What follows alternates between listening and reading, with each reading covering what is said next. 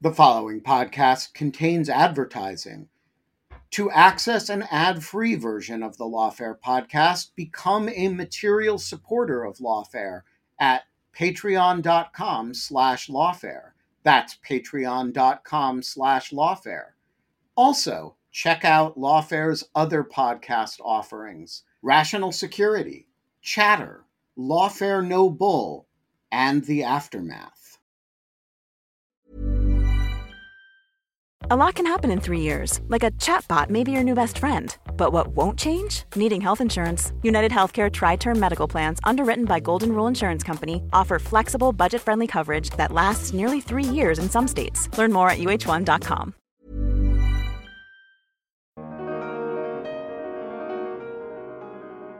On the Africa side, the domestic demand somewhat varies, but I would argue that it's kind of mostly held together by a general interest in applying surveillance for developmental purposes. I am Eugenia Lochtri, Lawfare's Fellow in Technology Policy and Law, and this is the Lawfare Podcast, June 26, 2023. Countries across Africa are procuring and employing surveillance tools from China. This trend is a product of China's diplomatic strategy, its technological ambitions, and growing corporate power and reach, as well as African domestic demands. A white paper from the Digital Forensic Research Lab at the Atlantic Council argues that research on this topic disproportionately focuses on the motivations and ambitions of the supplier, and seeks instead to focus on the local features that drive the adoption of Chinese surveillance tools. I sat down with Bulelani Jili, the author of the white paper. Bulelani is a fellow at the Atlantic Council's Cyber Statecraft Initiative and a meta-research PhD fellow at Harvard University. We discussed the supply and demand drivers for surveillance technology in Africa, the risks to civil liberties that come from the deployment of these technologies without proper checks and balances, and how all this fits in the context of US-China competition. It's the Lawfare Podcast for June 26, Bulelani Jili on Africa's demand for and adoption of Chinese surveillance technologies. So, Bulelani, to get us started, could you give us a bit of a kind of scene setter and talk us through kind of briefly what does China's surveillance ecosystem look like and how has it spread beyond its borders? Sure. When we're thinking about Chinese surveillance systems, particularly domestically, it's important to think of it as kind of a layered arrangement. And by that, I mean there are multiple surveillance systems in operation to support domestic surveillance operations. And so that includes both, traditional CCTV and facial recognition systems that have been consistently used across the urban landscape to both surveil citizens, but also to support the identification of citizens. And then there are other ways of kind of surveilling citizens, and that includes like the use of kind of biometrical data collection. And so, that will include effectively the collection of citizenry's data for the purposes of, surveilling those citizens. And then another kind of popular and well-known means of doing it is also the surveilling of online activity. And obviously this includes what people have known as the kind of Great China War, which is, about keeping out information from China, but also enabling the kind of observation of citizenry's engagement with, online speech or use of certain products made available online. And so, when you're thinking about at least surveillance in China, it's most appropriate to think about an arrangement of surveilling operations that enable the tracking of individual engagement online and offline. And when we're thinking about its corporate activities abroad, it's important to note that the surveillance capabilities of the Chinese state are greatly related to the corporations that have enabled that capability. And that includes a range of companies domestically, from kind of large known companies to sometimes small startup companies. And many of these companies are now expanding their geopolitical footprint beyond that of Beijing. And what they're now doing is that they're now offering some of these tools to multiple stakeholders, both at the state level, but also at the sub-state level. And that these individual countries procuring, these multiple surveillance systems for their own kind of domestic purposes. So you recently wrote a paper on Africa's demand and adoption of Chinese surveillance technology. And before we dive into the specifics of that paper, I did want to ask you about your motivation for writing this paper. Why did you choose to focus on the demand aspect here? Sure. It's partly motivated by some of the current writings on China's growing geopolitical footprint, and in particular, its kind of growing technical capabilities. And so if you kind of look into the landscape of cybersecurity research and kind of cybersecurity efforts, what is clear is that there was a general growing sense of some of the challenges that are occurring domestically in Beijing in terms of the targeting, for example, of Uyghurs, and how that kind of, say, oppression, or at the very least, this kind of grown activity of surveillance in Xinjiang is contingent on some of the technical capabilities that have been allowed by private firms. And when we particularly then focused on some of the challenges of the dissemination of these technologies into global South markets, what became very clear is that the literature and also the general public discussion was thinking of the proliferation of these technologies as simply a consequence of supply side drivers, i.e. it is, Beijing and its companies that are promoting these technologies for, Beijing's domestic and foreign policy aims. And while that might be partly true, in the sense that we can think a bit about, the ambitions of individual companies that are selling these technologies, or Beijing's relationship with some of these companies, we then also lost sight of why do some of these individual African countries or Southeast Asian countries or, Eastern European countries are working with Chinese companies in order to kind of bolster their own surveillance capabilities. And so, in some sense, the project was really interested in animating local agency as an alternative, numerical variable within the research to kind of capture what is going on both at the local level as a way to think critically about what's going on the ground, while simultaneously also helping us offer a more complicated narrative about what's going on at the global level.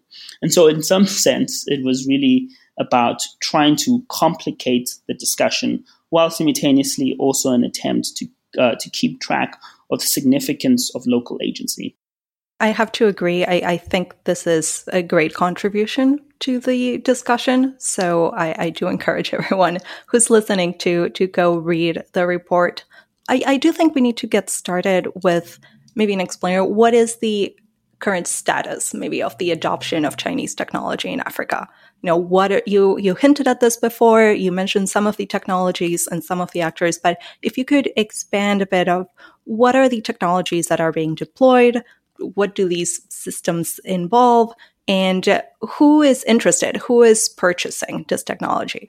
Sure. This is obviously a very complicated and entangled question. And so I'll try and, deal with it piece by piece, and, please stop me at any particular point for further questions. And so, I initially started by saying that, China's surveillance operations are layered in the sense that they are, multiple systems that are working in congruence to support state surveillance. In the context of Africa, what you generally notice is that the surveillance operations are more hybridized. And by that, I mean they are, very much dispersed, and they are very much entangled. And so, for example, in the context of, say, Kenya, what you notice is that the Kenyan state has been working with Huawei for several years to kind of support domestic surveillance operations. And that means that they've supported them both in installing, basic CCTV cameras, but also facial recognition systems that allow the police to be able to identify faces, but also to kind of track movement. And that will include, vehicle movement, for example. And so those systems are in part responding to, domestic ambitions. From the Kenya side, they are really interested in bolstering their surveillance capabilities to really deal with a series of challenges, but the general challenges set at issues surrounding crime and terror. If you particularly look into the history of surveillance systems in Kenya, you see a spike in the procurement of these systems after challenges with counter-terrorist attacks from 2013. And so in some sense, you note that the issue of surveillance was really a response to a domestic challenge. At another level, what is quite difficult to ascertain is whether or not some of these surveillance systems have actually supported some of these domestic ambitions like curbing crime. And what I've kind of pointed to within my own personal work is that they've actually not supported the amelioration of crime, but they do inspire other kinds of challenges. And those challenges in particular sit at issues surrounding the promotion of the responsible use of AI, but also the promotion of civil liberties. And then again, getting back to the point about the technologies. So the technologies also range from, offering, for example, a facial recognition system, but that system might be operating, for example, on Oracle software. And so, these systems are not completely vertically integrated with the use of simply Chinese suppliers, but, they are integrated with other technologies that are sourced from elsewhere. And so, African governments, and in particular Kenya, seem to be procuring the surveillance system from multiple suppliers that include Chinese suppliers, but also other Western suppliers. So understanding that there are domestic differences, right? What are maybe some of the general takeaways in terms of the drivers for demand that you see? What are the maybe regional similarities, but also maybe differences between the countries in why they're looking for this type of technology? So, first kind of getting back to some of the domestic factors, but also some of the supply factors, what is clear, at least from the Beijing side of the equation, is that at one level, they're interested in, supporting the kind of the corporate expansion of some of the companies abroad. And that is bestly indexed by some of the loans that these companies get to kind of expand into kind of African markets to sell their technologies. At one level, it's also kind of connected to how, for example, the Chinese state promotes the use of facial recognition systems and more generally smart city systems as an ameliorant to traditional challenges surrounding development. And this is kind of best indexed by some of the, meeting notes that you'll find at, bilateral relation meetings with, China and its African counterparts. You'd also see this also at kind of multilateral institutions like FOCAC, which is the kind of the main Africa-China multilateral institution where you'd see some of, Beijing's promotion of its technologies. And then at another level, you also see kind of cooperation at the kind of police training between, Beijing and, its African counterpart, whether, it's, for example, in the case of South Africa, where, the local police were kind of sent to Shanghai to kind of think more about how to best utilize CCTV camera and other kind of surveillance means for kind of domestic policing purposes. And so from their end, there's a kind of a clear motivation behind promoting some of these systems, but also some of, say, the normative inclinations of surveillance as an ameliorator to traditional challenges surrounding political stability and policing and so forth.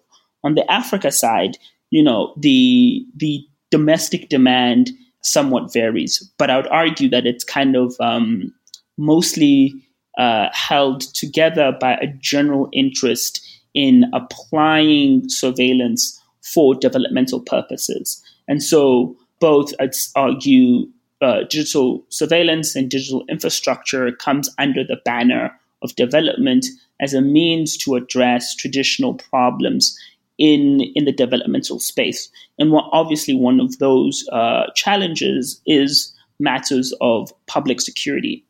And so in the context of, say, Kenya or South Africa, usually these technologies are being procured either by the state or sub-state actor, mostly like the local police or the city police, who are interested in utilizing them to address crime in an area of the city that they believe to be particularly challenging.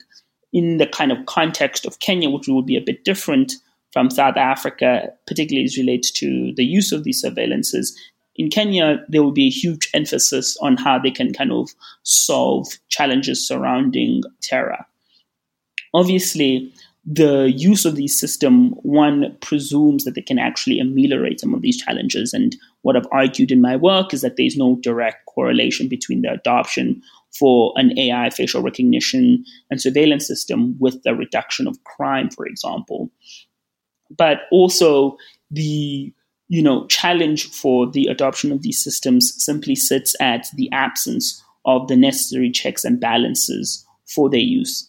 And because that the speed of adoption of these systems sometimes lags or at least underscores the lag of the appropriate response in terms of the necessary checks and balances, it kind of exacerbates some of the general challenges that come with these technologies. And what I've, again, argued in my own personal work is that, in fact, it is the gap between the speed of adoption and the necessary checks and balances that exacerbate some of the challenges that you'll see on the continent.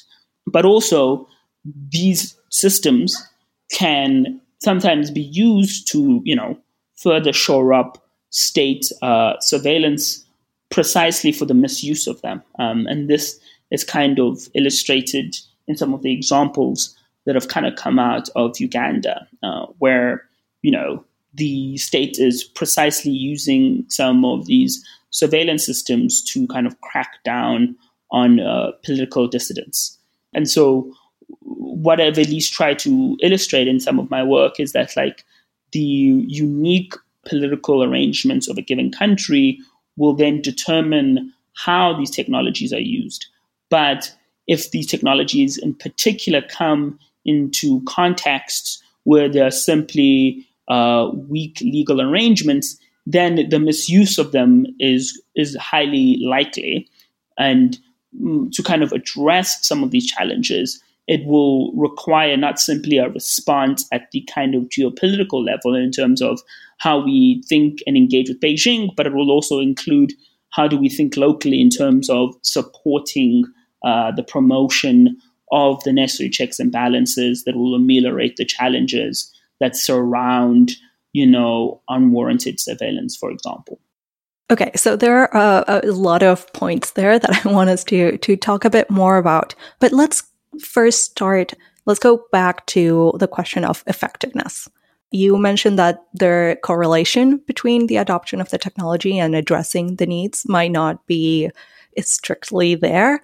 Can you talk a little bit more about how effective these systems actually are in addressing the development of public security needs? So, for example, when you're procuring, for example, a facial recognition system, in some sense, you're presuming a level of technical infrastructure that will be there and necessary. And so, that, would include, necessary safeguards in terms of the biometrical data being collected. And so one has to ask a question there.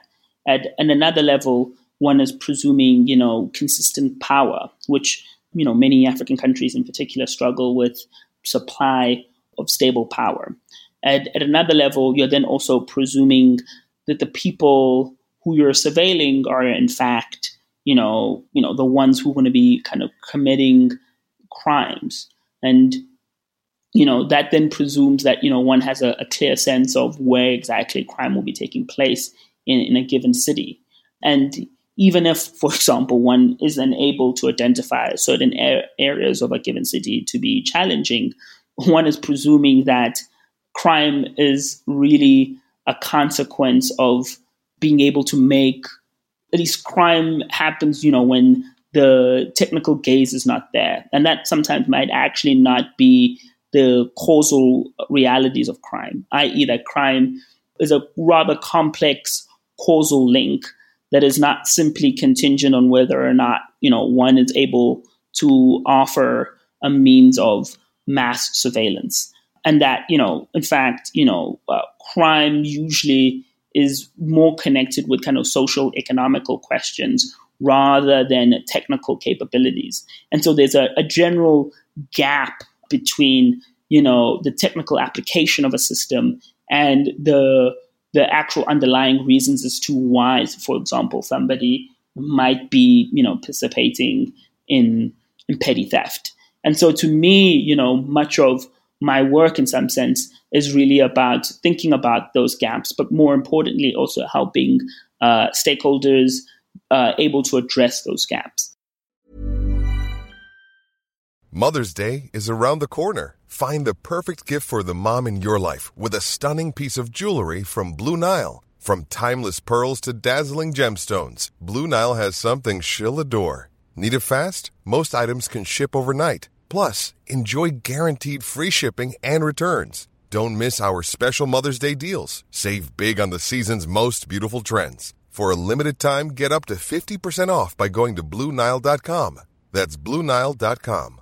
Quality sleep is essential. That's why the Sleep Number Smart Bed is designed for your ever-evolving sleep needs. Need a bed that's firmer or softer on either side? Helps you sleep at a comfortable temperature? Sleep Number Smart Beds let you individualize your comfort, so you sleep better together. J.D. Power ranks Sleep Number number 1 in customer satisfaction with mattresses purchased in-store. And now, save 40% on the Sleep Number Limited Edition Smart Bed for a limited time. For J.D. Power 2023 award information, visit jdpower.com/awards. Only at Sleep Number stores or sleepnumber.com. Could your political views make you the target of cybercrime, identity theft, stalking, or even violence?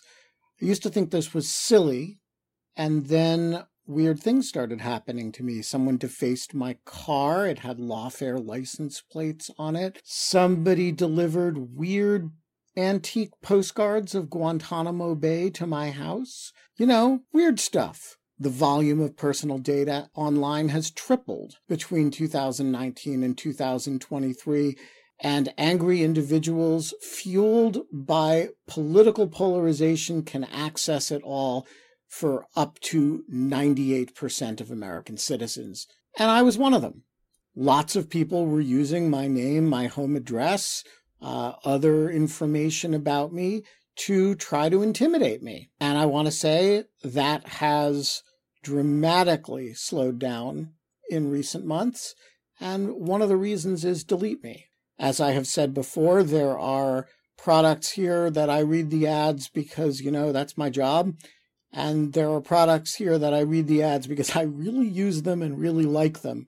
And Delete Me is one of the lawfare advertisers that I am most enthusiastic about. And here's why. It finds and removes personal information I don't want online, and it makes sure it stays off. It's a subscription service that removes your personal information from all of the largest search databases on the web, and in the process, it helps prevent potential identity theft, doxing, and phishing scams. And here's the important point. It doesn't just do it once, because the information will get back into the systems. It does it, and then it does it again. So the first time I got one of these reports, and they send regular reports, at Delete Me, there were a whole bunch of systems that I'd come off of.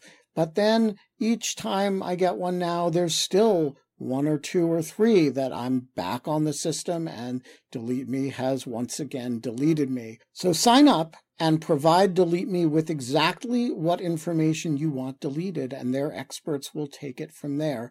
And as I say, they send regular personalized privacy reports showing what info they have found, where they found it, and what they removed.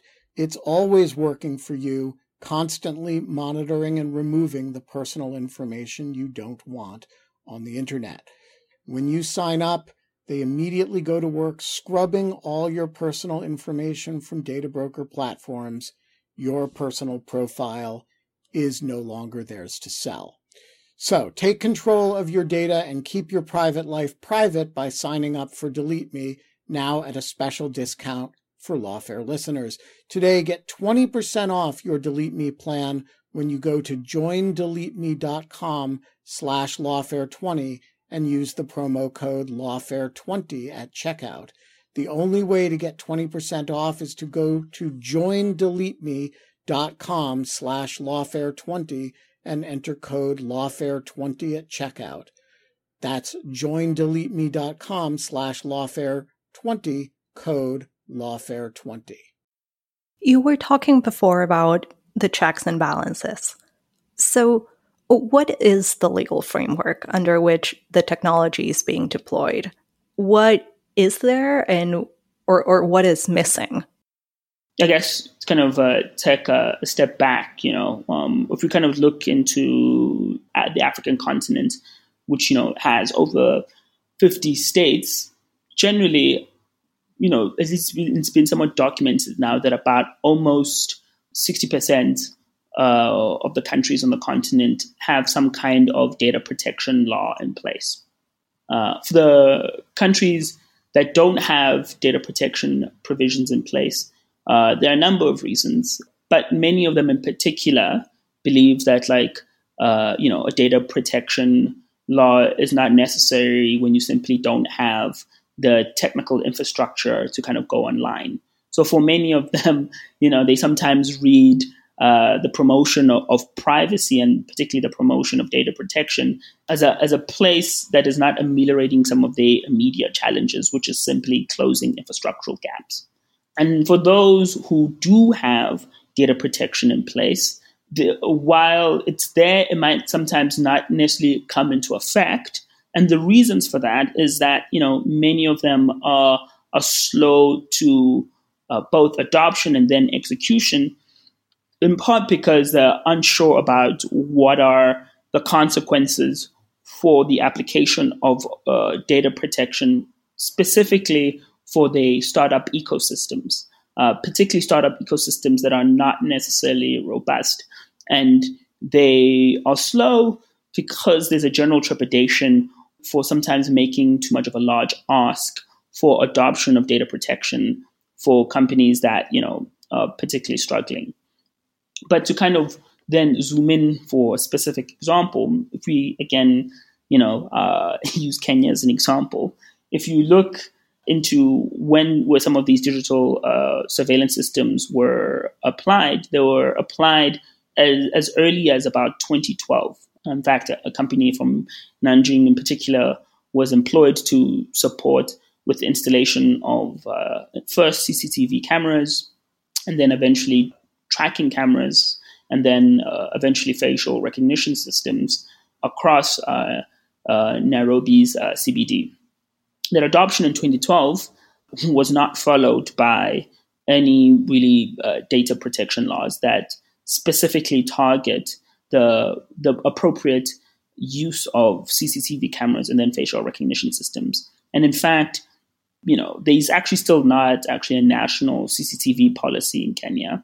And there eventually was a data protection law put in place, but that law only followed several years later, about 2019. And so the data protection law of Kenya is really only, a couple of years old. But even then, I would argue even today that we're not really in the enforcement phase of data protection law. What we are in is that we're really in the promotional phase where the government is really interested in making the public aware of data protection, making corporations aware, and then also asking many of them to slowly start thinking and evaluating how to be best applied within their given, sector and their given environment. And so, there's been a lag in the kind of the necessity of checks and balances. And, the reasons for that general lag at one level have to do with the speed of technology and the adoption of them. But it also partly has to do with the fact that many people didn't particularly see it as an immediate challenge to, civil liberties.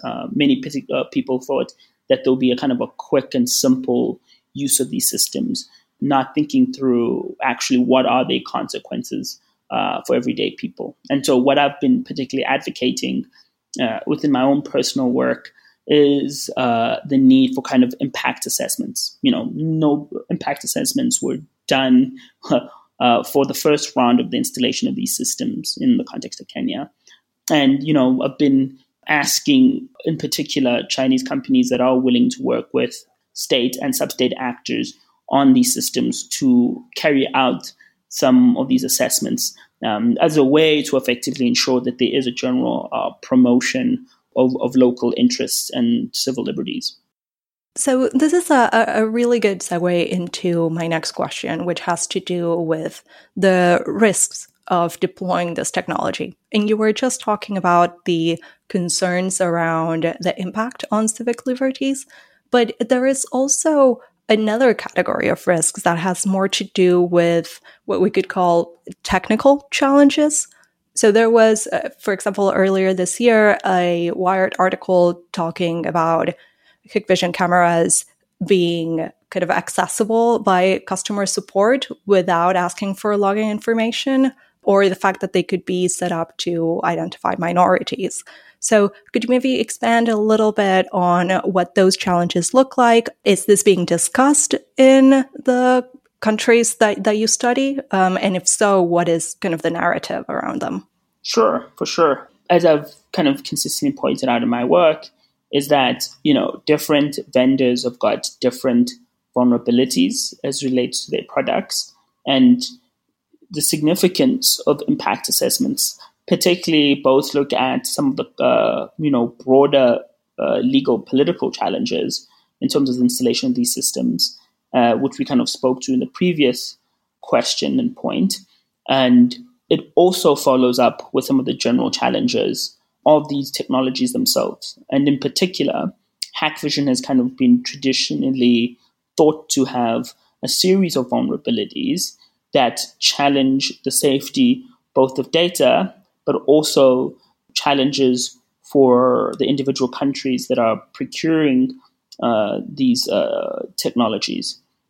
And so, when we're thinking about challenges like backdoor access, this has been a general theme of discussion within the cybersecurity community and the kind of China Watch community that has connected the proliferation of these systems with consistent challenges, specifically security challenges of these systems.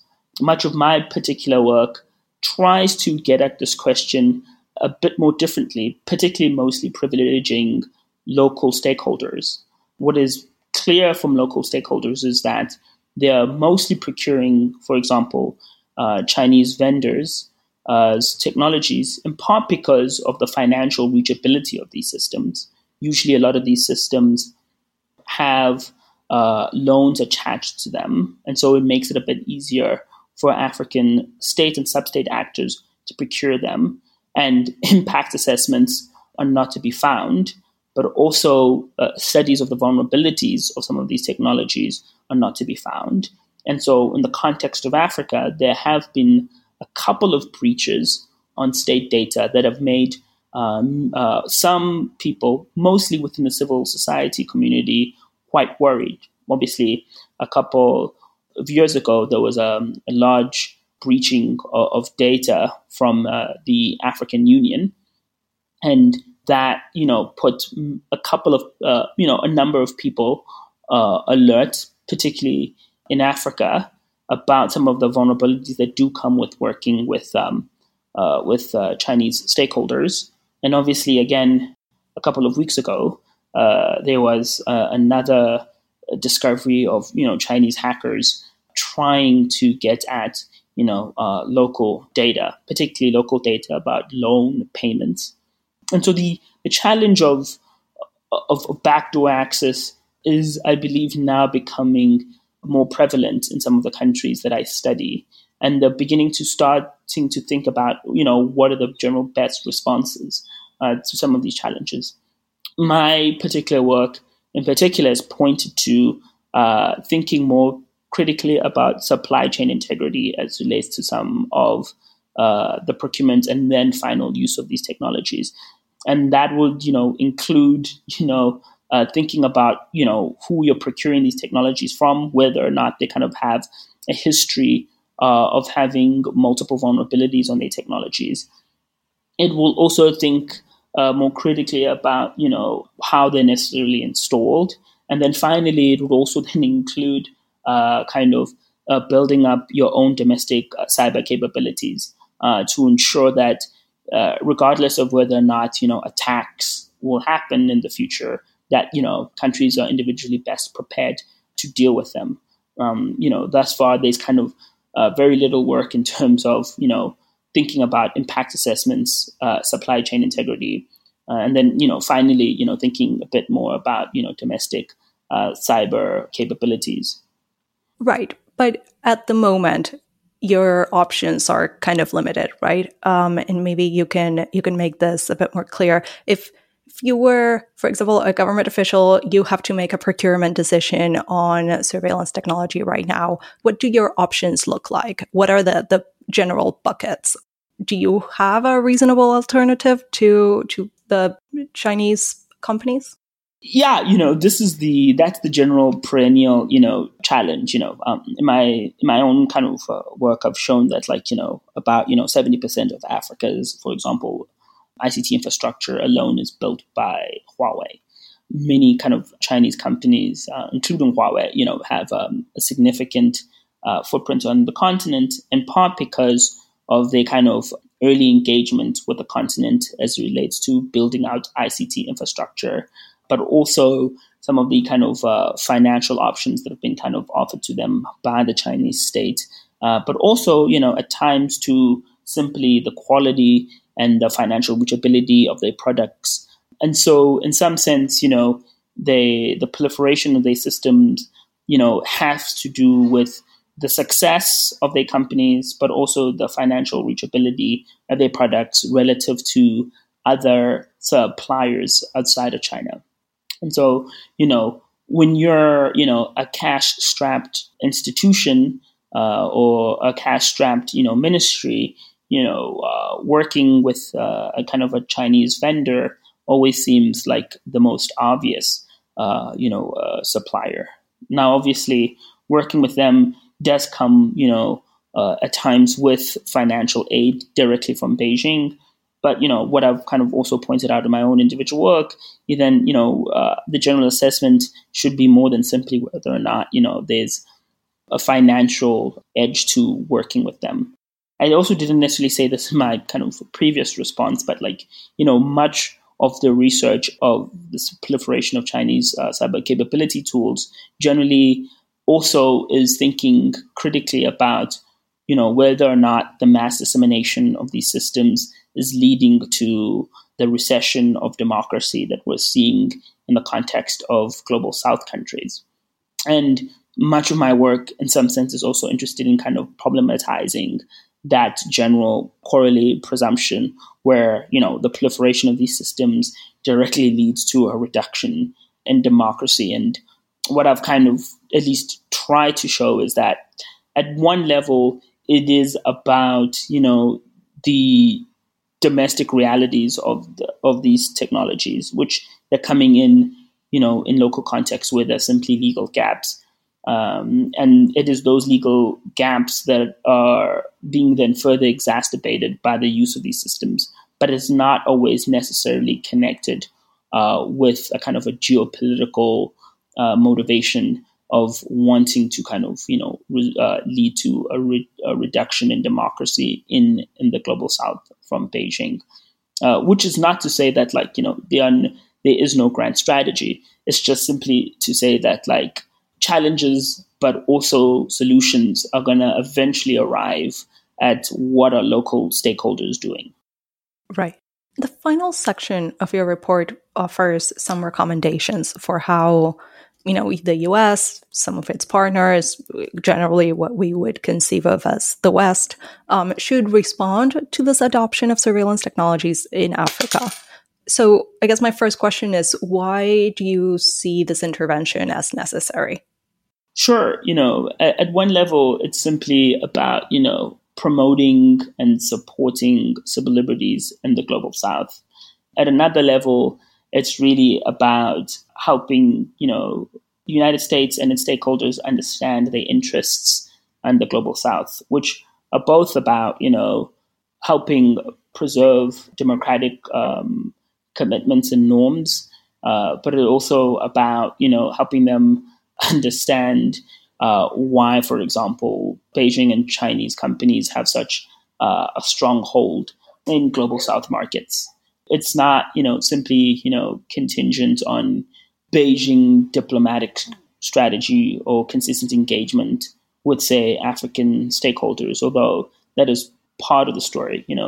Beijing has been quite active in trying to engage with African countries quite consistently for the last several decades.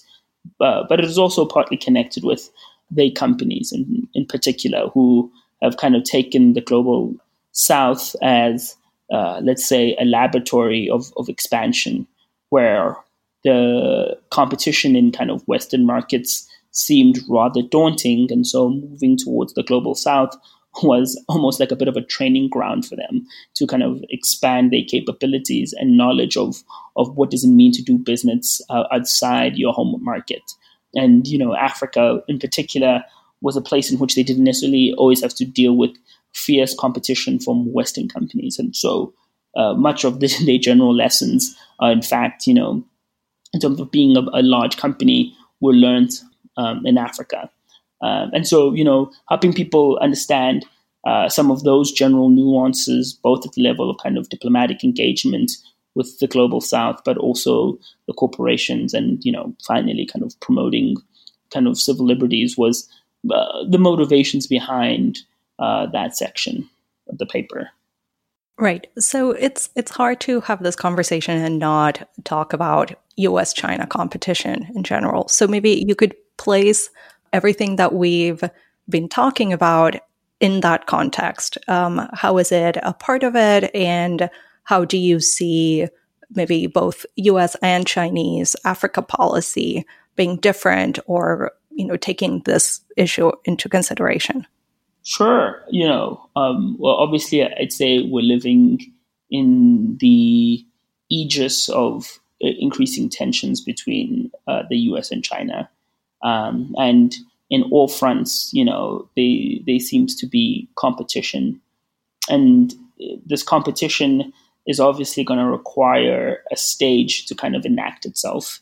And, in my work, I've been particularly pointing out that it seems as though that the global south, and in particular Africa, is functioning as a stage for competition. Obviously, Chinese companies in particular have been consistently engaging with Africa and have a particular stronghold on the continent. And so, it might not necessarily be much of a competition if, majority of, the kind of corporate engagement on the continent has to do with Chinese companies, but, there are multiple other ways in which, the US has been trying to ramp up its engagement. And in particular, I think it's best expressed with the most recent US Africa Leadership Summit, where, the United States was trying to kind of further engage, African stakeholders. And that, includes both kind of, a diplomatic commitment from them to these African countries, but also support for those African countries, particularly as relates to them addressing some of their own most immediate domestic challenges. And in my work, what is kind of clear on the Africa side is that, many of them who are reaching out and wanting further engagement from the US are very much interested in support that will help close some of the traditional infrastructure gaps. And, those infrastructure gaps, range, from simply supporting, road infrastructure all the way to kind of building fiber optic capabilities. And it's within those particularities that I argue competition seems to also be heating up. And while, they might not necessarily be clear competition in terms of, who's supplying your cameras, but, there is competition in terms of sometimes where, loans for individual projects are appearing, or, which software companies are being used. And so in that sense, competition is being realized, and framing it as as competition might be useful, but it might also sometimes be alienating for kind of African stakeholders. And that's kind of what I was trying to gesture towards in the paper. It's funny enough, I was having a very similar conversation earlier today with, somebody within the ICT ministry here in Kenya, and it became clear to them that they feel like sometimes they have to choose, and choosing for them feels like an uncomfortable position, because they'll rather actually cooperate, particularly cooperate in solving some of their most immediate challenges within the ICT space. And so, what I've at least pointed out towards my work is that an alternative framing that particularly gets to the local nuances that makes African stakeholders feel like less of a want to choose and more of a want to cooperate, particularly in addressing their problems, is most attractive and will most likely go further with African stakeholders. That was a great point to wrap up. Bulelani, thank you so much for coming on and for this fantastic conversation. For sure. And, it was terrifyingly nice to meet you. And thank you for the opportunity to speak with you and your audience. The Lawfare podcast is produced in cooperation with the Brookings Institution. You can get an ad-free version of this and other Lawfare podcasts by becoming a Lawfare Material supporter at patreon.com/Lawfare. You'll also get access to special events and other content available only to our supporters. Please rate and review us wherever you get your podcasts. Look out for our other podcasts, including Rational Security, Chatter, Allies, and The Aftermath, our latest Lawfare Presents podcast series on the government's response to January 6th. Check out our written work at lawfareblog.com. The podcast is edited by Jan Patja Howell, and our audio engineer this episode was Noam Osmond of Goat Rodeo. Our music is performed by Sophia Yan. As always, thank you for listening.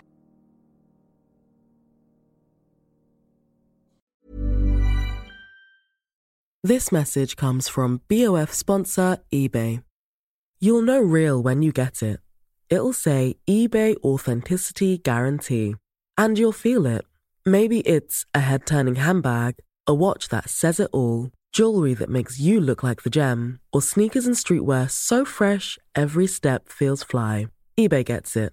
So look for the blue check mark next to that thing you love. And be confident that every inch, stitch, sole, and logo is checked by experts.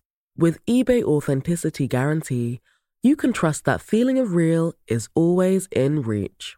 Ensure your next purchase is the real deal. Visit ebay.com for terms.